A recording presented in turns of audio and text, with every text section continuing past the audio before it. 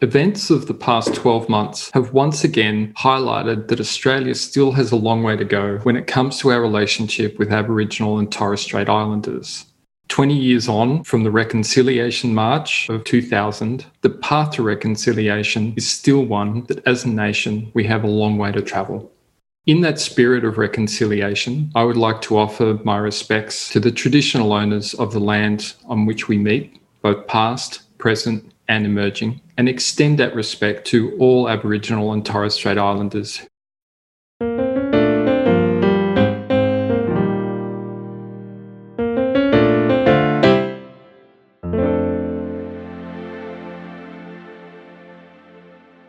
Hello everyone and welcome to this edition of the UX Australia podcast. I am joined from Boston by Amy Bucher. Amy, hello. Hi, how are you doing? I'm very well. Now tell me, it's Sunday night in Boston. How are things? It is a very strange time, as you well know. We are not doing as well as many other parts of the world with the pandemic, so things are very quiet here. Been just here in my home, and the weather's starting to turn nasty because it's our fall. So we had some snow yesterday. It just feels like a very quiet, kind of dark time right now. So we're doing our best to make the best of it and muddle through. Physically dark, and then of course you've got the US election coming up in just a few days. We do. Hopefully that will be a bright spot in 2020. We'll see. I'm nervous about it. I'm actually working the polls, which is a long day. You show up at 6 a.m. and you can't leave until 9 p.m. at the earliest. But really, you have to finish accounting for all of the votes that have come into that polling place. One of the reasons I decided to do it is because I know otherwise I would be glued to Twitter all day, just having an anxiety attack and unable to do anything about it. So this way, I'm not allowed to use my phone when I'm actually on duty helping at the polls. So hopefully that helps me. So you can make some more productive use of that energy. Yeah. Now, of course, in the US, we see occasions where there are quite long voting lines. And my understanding of US elections is that if you're in line before polls close, then you're allowed to post your vote no matter how long that subsequently takes, right? That's correct, yes. Now, we see that in some areas, and we've already seen that with some of the early voting, people lining up for 11 and 12 hours to cast a vote. In early voting, for listeners in Australia and in New Zealand in particular, that's quite surprising. We had an election over our weekend, and I doubt anyone casting their votes in Queensland or more recently in our capital territory waited more than 5 or 10 minutes to cast their vote. So these stories of long voting lines are quite unique to the American experience, I think, for us. Yeah, I wish it were more like it is in Australia and New Zealand. That's how it should be. I will say that it varies depending on region of the country and basically who's in control, because having fewer places to vote is a voter suppression tactic. And so, sometimes there are places where they have deliberately limited the number of locations where people can go. But another thing that happens is they don't have enough people to actually work at the polls, which was in my mind when I decided that was the thing I wanted to do. The line moves faster if there are more people who can service the folks waiting in line. So that's great. Yeah, I mean, it's definitely a real problem. I wish it were something that weren't the case, because it really isn't fair to ask people to give up that much of their time to exercise one of their rights. So it's really, really unfortunate that has been the case. We're going to get on to the topic of your book, and we'll talk about that in a moment. But it's a good example of how we can shift the design of things to encourage behaviours in one direction or another. You mentioned that those long voting lines, a smaller number of polling places that service quite large geographic areas where people don't necessarily have access to public transport or vehicles, which makes it, all of those things are deliberately designed mechanisms to encourage a behaviour of not voting. So I'm gonna allow that to be a segue into talking about designing for behaviour, which is the topic of your book. Can you tell us a little bit about that?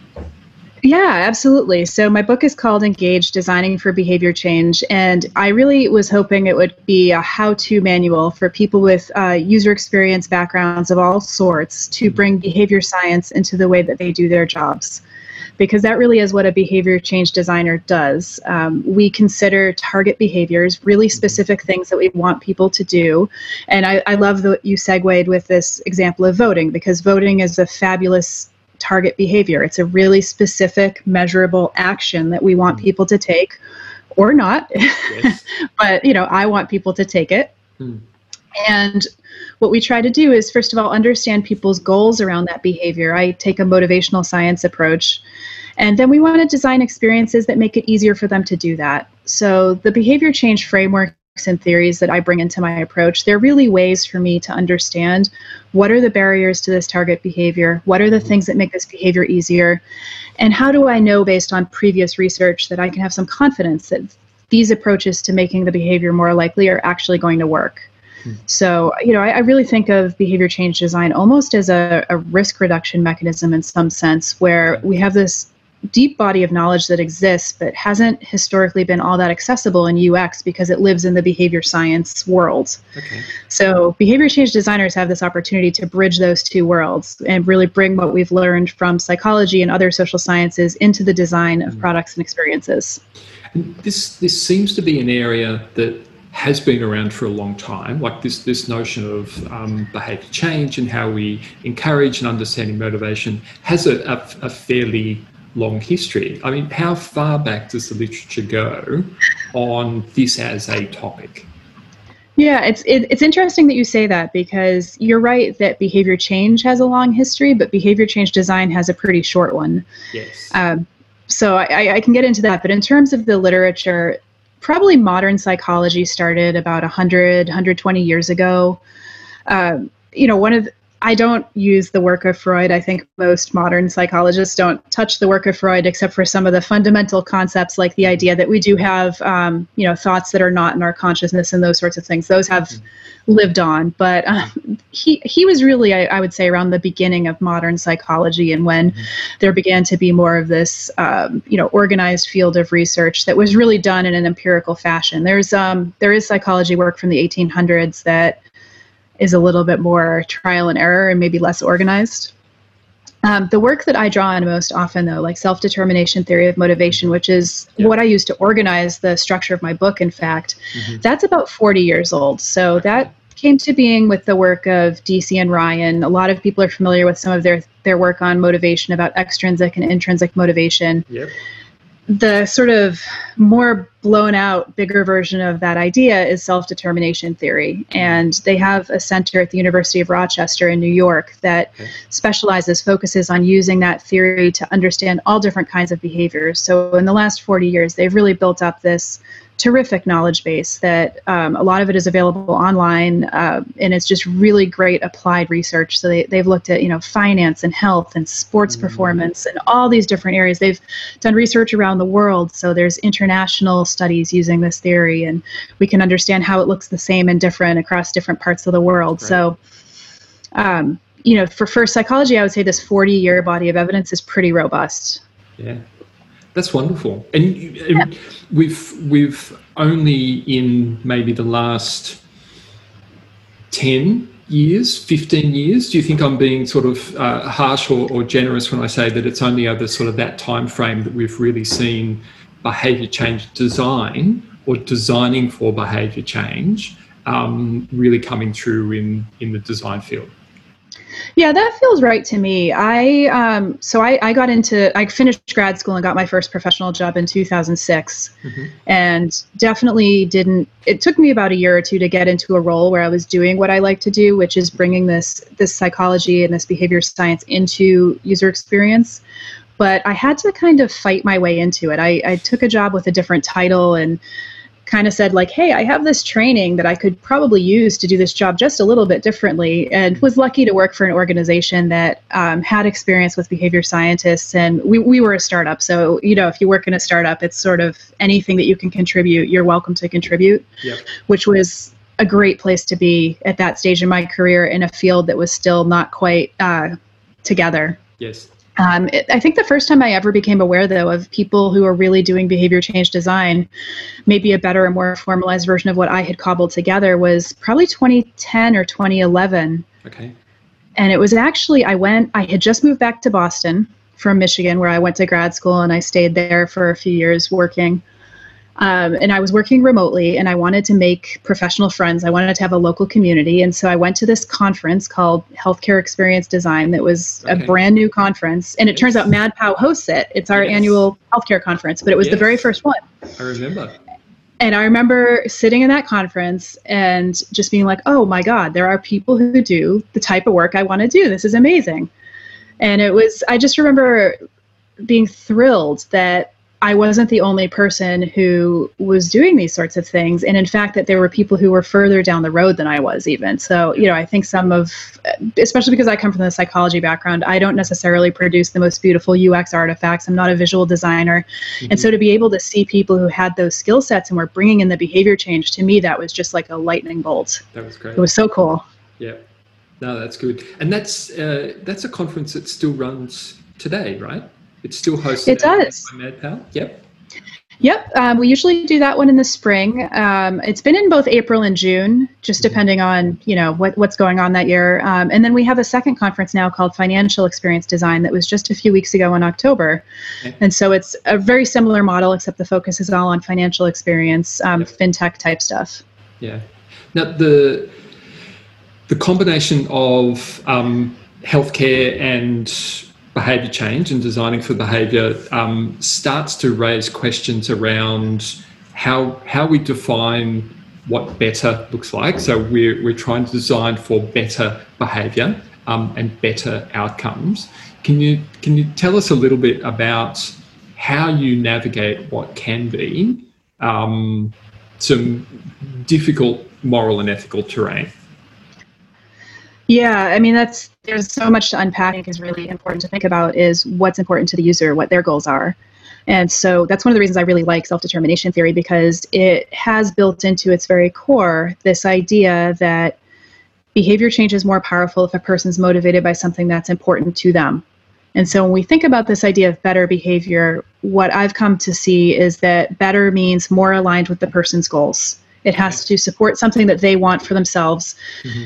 And another thing that I really have taken to heart that makes a difference in how I approach my work and some of this ethical stuff is, early on, I had a few mentors who would say, you cannot motivate somebody. You cannot give somebody motivation. You can help them connect with the motivation that they have. Mm-hmm. You can build things that help them live that motivation, but you don't give it to somebody. And with that in mind, a big ethical thing for me is always, is this something that a person wants to do? And there's a lot of design work in the middle of that. It's not just yes, no, because if you ask somebody, hey, do you want to meet this bioclinical metric of getting your A1C below 7? Who cares, right? Nobody thinks that way. And there's no value per se to a person, just a person living their life of reaching this bioclinical marker threshold that we've defined for them. Yeah. But if you talk to somebody and you try to understand what's important to them, typically they have some sort of life goals, experiential goals, things that matter to them, where you can start to draw the connection and say like, all right, you really love traveling and you love being able to experience these new places. And so it's important to you that you keep your health in a place that you'll be able to continue to do that. You don't want to have to worry about, taking insulin through airport security, which is a huge hassle. You don't want to have to worry about not being able to eat the exotic food in the place where you've traveled because you don't know how many carbs are in it. Like let's now think about all these diabetes-related health behaviors in terms of what matters to you. And so you start to draw the connections for people and make these behaviors into something that build up to what matters to them. That's not always possible. Sometimes people just really don't want to do something. It's not aligned with what they value. And I personally believe in that case, we need to walk away from the interaction and just say, okay, It is not the right time for you to experience what I've designed. You are not interested in being a user of this intervention. Yeah. And I also believe that, people change with time. So there may be that you meet with a potential user at point A and they're not ready or interested. But if you give them a little bit of time, if you leave them with a good taste in their mouth, if you leave them with a pleasant interaction, then as things change for them, they might say, oh, I came across this product 6 months ago that I wasn't interested in then, but maybe it's helpful now. So, I believe in kind of planting those seeds and walking away from the conversation. But then, I work as a consultant. So my projects are for a business client, and then they go out to users. And so I've just talked a little bit about the user part. Yes. The client part is a real challenge because, as you and I chatted briefly about before this, first of all, it's such a gray area most times. It's very rare that a client sits down and says, I want you to do this evil thing. It's more, edge cases. Less honest about it, or they don't think of it in quite those terms. Yeah. Yeah, and I really think most people don't think that they're doing the evil thing. Because it helps them, right? It's if they want you to do something, it's usually in their business interest, and that's the lens that they're using to evaluate it. Like, this is a good thing because it makes us money. Yeah. And I think that's a very human point of view to have. So I get that. It's the system that we're in, largely. Yeah. That is the system that we're in. Yeah. So in that case, though, it's harder. So I do a lot of work in healthcare, and a lot of clients who have, I work for pharmaceutical companies sometimes, for example, and if they have a pill, typically one of their goals is for patients to be more adherent to that medication, which, means they take the medication as prescribed by a healthcare professional for as long as a healthcare professional recommends they do it. Yep. On the face, that's totally fine, right? If it's been prescribed to them, it's the right thing for their health. Taking your medication as prescribed is usually because that's the right dose to get you to the health outcome, like all good. Yep. But of course, there's all this other stuff under the surface of, I want my medication to be prescribed and not somebody else's. And I want to make sure that, some of these medications or procedures, they're not required. Like, there are other alternatives that are maybe less invasive or have fewer side effects or are less expensive. And we have to sort of negotiate, where is the line between where we feel like we're just serving our clients and our users in the best possible way, and where is that balance maybe not in the right place where we don't feel comfortable with it. And that's a really hard thing to, to work with. A more sort of extreme, when you head down that path, you've got an opioid crisis in the US, which has been driven by a series of incentivized behaviours on the part of the doctors to prescribe medications that aren't actually in the best interest of the patient. So the patient's doing the right thing, or at least they think they are, but the end result is that maybe not so much. Right, yeah, and that's actually an example too, where there are so many different aspects of the situation. So the opioid crisis, at least in the United States, there were simultaneous effects of just what you're talking about. You have people who think they're doing the right thing, but they're taking this very addicting substance and their bodies are starting to crave it. And then we have the economic dynamics going on where it's much more expensive to get more OxyContin than it is to get heroin, which is much more addictive and dangerous. And there's the geopolitical issues going on that make heroin widely available in certain areas. Like, it was really this sort of perfect storm of different factors that led to a terrible outcome. Yes. Yeah. Let's pull back from that sort of dark brink a little bit. You've talked about healthcare. We touched on voting. Let's talk about finance a little bit. You mentioned that there's a conference that Mad Power hosts around that area. Where does behaviour change come into the financial picture? Yeah, quite a bit. It's a new area for me. I never worked on financial services and fintech before I came to MadPow, which is 4.5 years ago now. It's actually, I can't believe it's been so long. But I've been pleasantly surprised to find that from a psychological perspective, the dynamics that happen with finance are really similar to what happens in health. We ask people to make short-term sacrifices in order to support long-term gains. Mm-hmm. There's usually a lot of complicated information involved that people don't necessarily understand. And so there's a lot of need to communicate things piecemeal and in a structured manner so that people can learn and understand. A lot of jargon as well. tons of jargon, and very, very, very regulated industries, which limits in some ways what you can produce from a UX perspective for people. Like there are times where if you didn't have to worry about regulations, you could make something dead easy, but got to follow the rules. Yes. A lot of the fintech work that I've done has actually bridged health and finance. So, again, very American, US focused, but we do a lot of work on health insurance. Right. And how do we build, for example, a web portal where somebody might go and choose their health insurance plan? Mm-hmm. One of the big issues that we encounter is that, health insurance plans are extremely confusing to people. Yes. And also people are motivated to limit the amount of money they spend.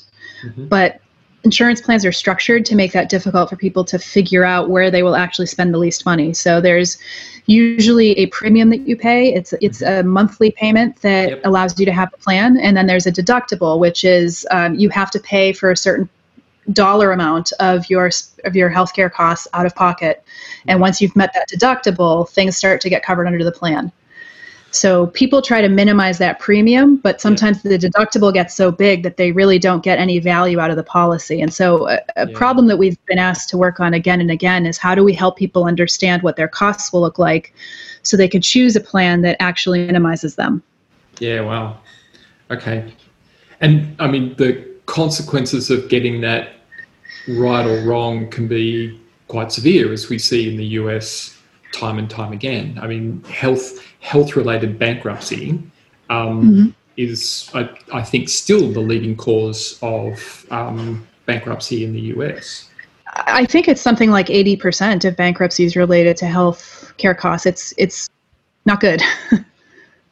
No. And like in Australia, with the Australian healthcare system, we hear those stories in the US, and it's quite difficult to fathom at times. But like that's a whole other conversation. I think we could talk about healthcare. I'm sorry, I keep bringing you into dark corners. No. It's good. It's good to shine a light on them and to talk about them. But it's one of those interesting things where there has been for quite a long time a distinct difference in the way healthcare is treated in the US, and the overriding drivers of how the system is structured and how the system is designed. And you see it in all sorts of different ways. The simple fact that your national insurance is delivered by private hospitals primarily and paid for by insurance, which is tied to employment, is completely different to what we see here in Australia, and as a model that subsequently drives behaviours around denying healthcare to somebody, in an emergency, we see stories of people wearing bracelets saying, do not call an ambulance. I can't afford it. If I fall or if I pass out, sort of thing, do not call an ambulance because I can't afford to pay for one. And that's quite an odd setup, but it's also quite a sad sort of setup, I think, that you're in a situation where people are choosing between money and health in such dire circumstances. And I guess there's kind of a positive and a negative to that in terms of behavior change design and the type of work I do. The negative, I guess they're both positive and negative. It's a particular problem we always have to consider when we're doing any kind of health behavior change project or in building an intervention. We know that money is one of the factors in how people are able to care for their physical and mental health. Yes. And so even before we do the research, we always understand that cost is going to be a factor. And the more that we can help people find low-cost ways to do things and to think preventatively, because that's the easiest way not to spend the money, is if you can keep yourself from getting sick, which is not always possible, but we can try. So our projects tend to always have those sorts of ingredients, that prevention and then the cost saving. And that's kind of a sad thing. It is an interesting puzzle to work on as a designer, but I would rather not have to work on it. Sure. I think on the positive side, what I've seen, especially in the last few years, is, we also do work with healthcare plans and with care providers, health systems, hospitals. And I've seen more and more that those organizations are willing to be more creative about how they provide services and things they could do to make things more accessible and affordable for people. Because I think that they realize, too, that at some point, if they drive all of the consumers out of the market, the economic game doesn't last for the very long term. And as they realize that, they are starting to get more creative and more open to different sorts of solutions and offerings. So, I just worked with a health plan client who was really interested in understanding if they could buy cell phone minutes for their members, for the people who have that insurance, so that they could more easily access telehealth. Interesting. And I'm like, oh, that's actually really creative to think about subsidizing a different service that falls totally outside of healthcare so that they could use it for healthcare. So that's been kind of a heartening thing to see, that these organizations are starting to realize that the high cost of healthcare isn't going to help them in the long run either. Yeah. Look, we are at time, and I think that's a nice optimistic note to end on. So, Amy, thank you so much for joining us today. Good luck at the polls on Tuesday. I hope election day treats you well. I hope the result treats you well. There are an awful lot of people in many places outside the US looking on with a great deal of interest. But thank you very much for today. It's been a pleasure talking with you. Thanks, Steve. I've enjoyed it. Thanks very much.